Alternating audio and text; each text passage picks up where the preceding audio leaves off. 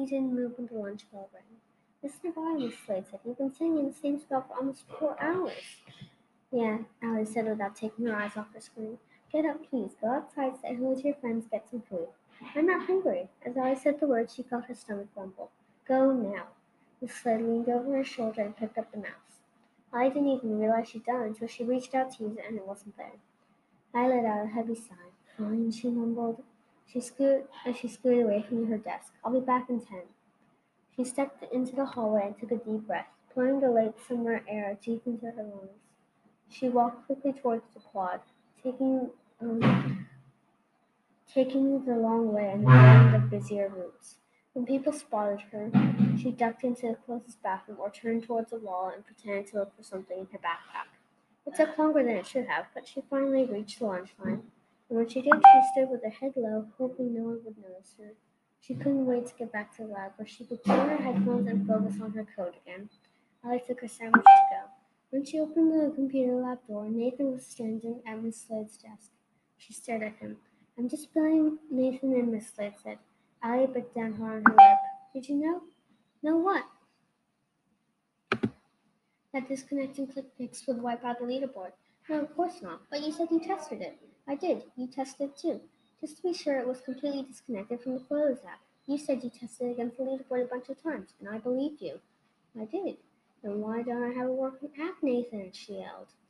Allie stared at him. She could feel her eyes narrowing. I didn't do this on purpose, he said. How am I supposed to know that? Allie bit the inside of her cheek to keep from crying.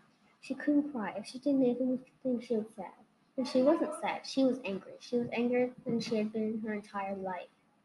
Because Allie cut him off. Because you couldn't stand the idea of losing to me.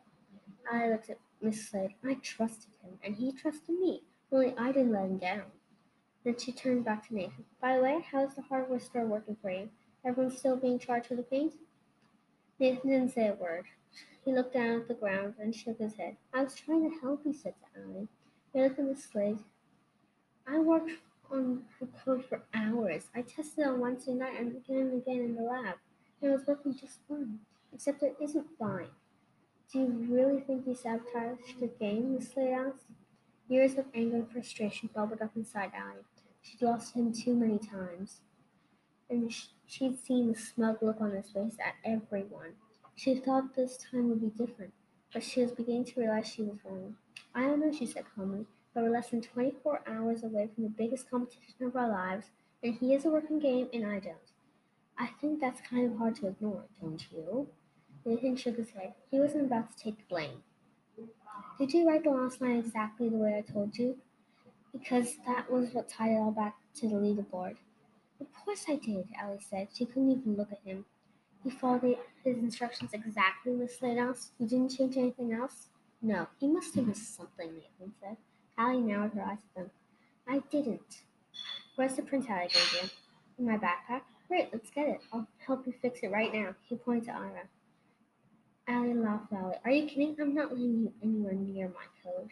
Nathan looked confused and hurt, but that didn't keep him from getting right in his face. Excuse me, I have a ton of work to do and no time to do it.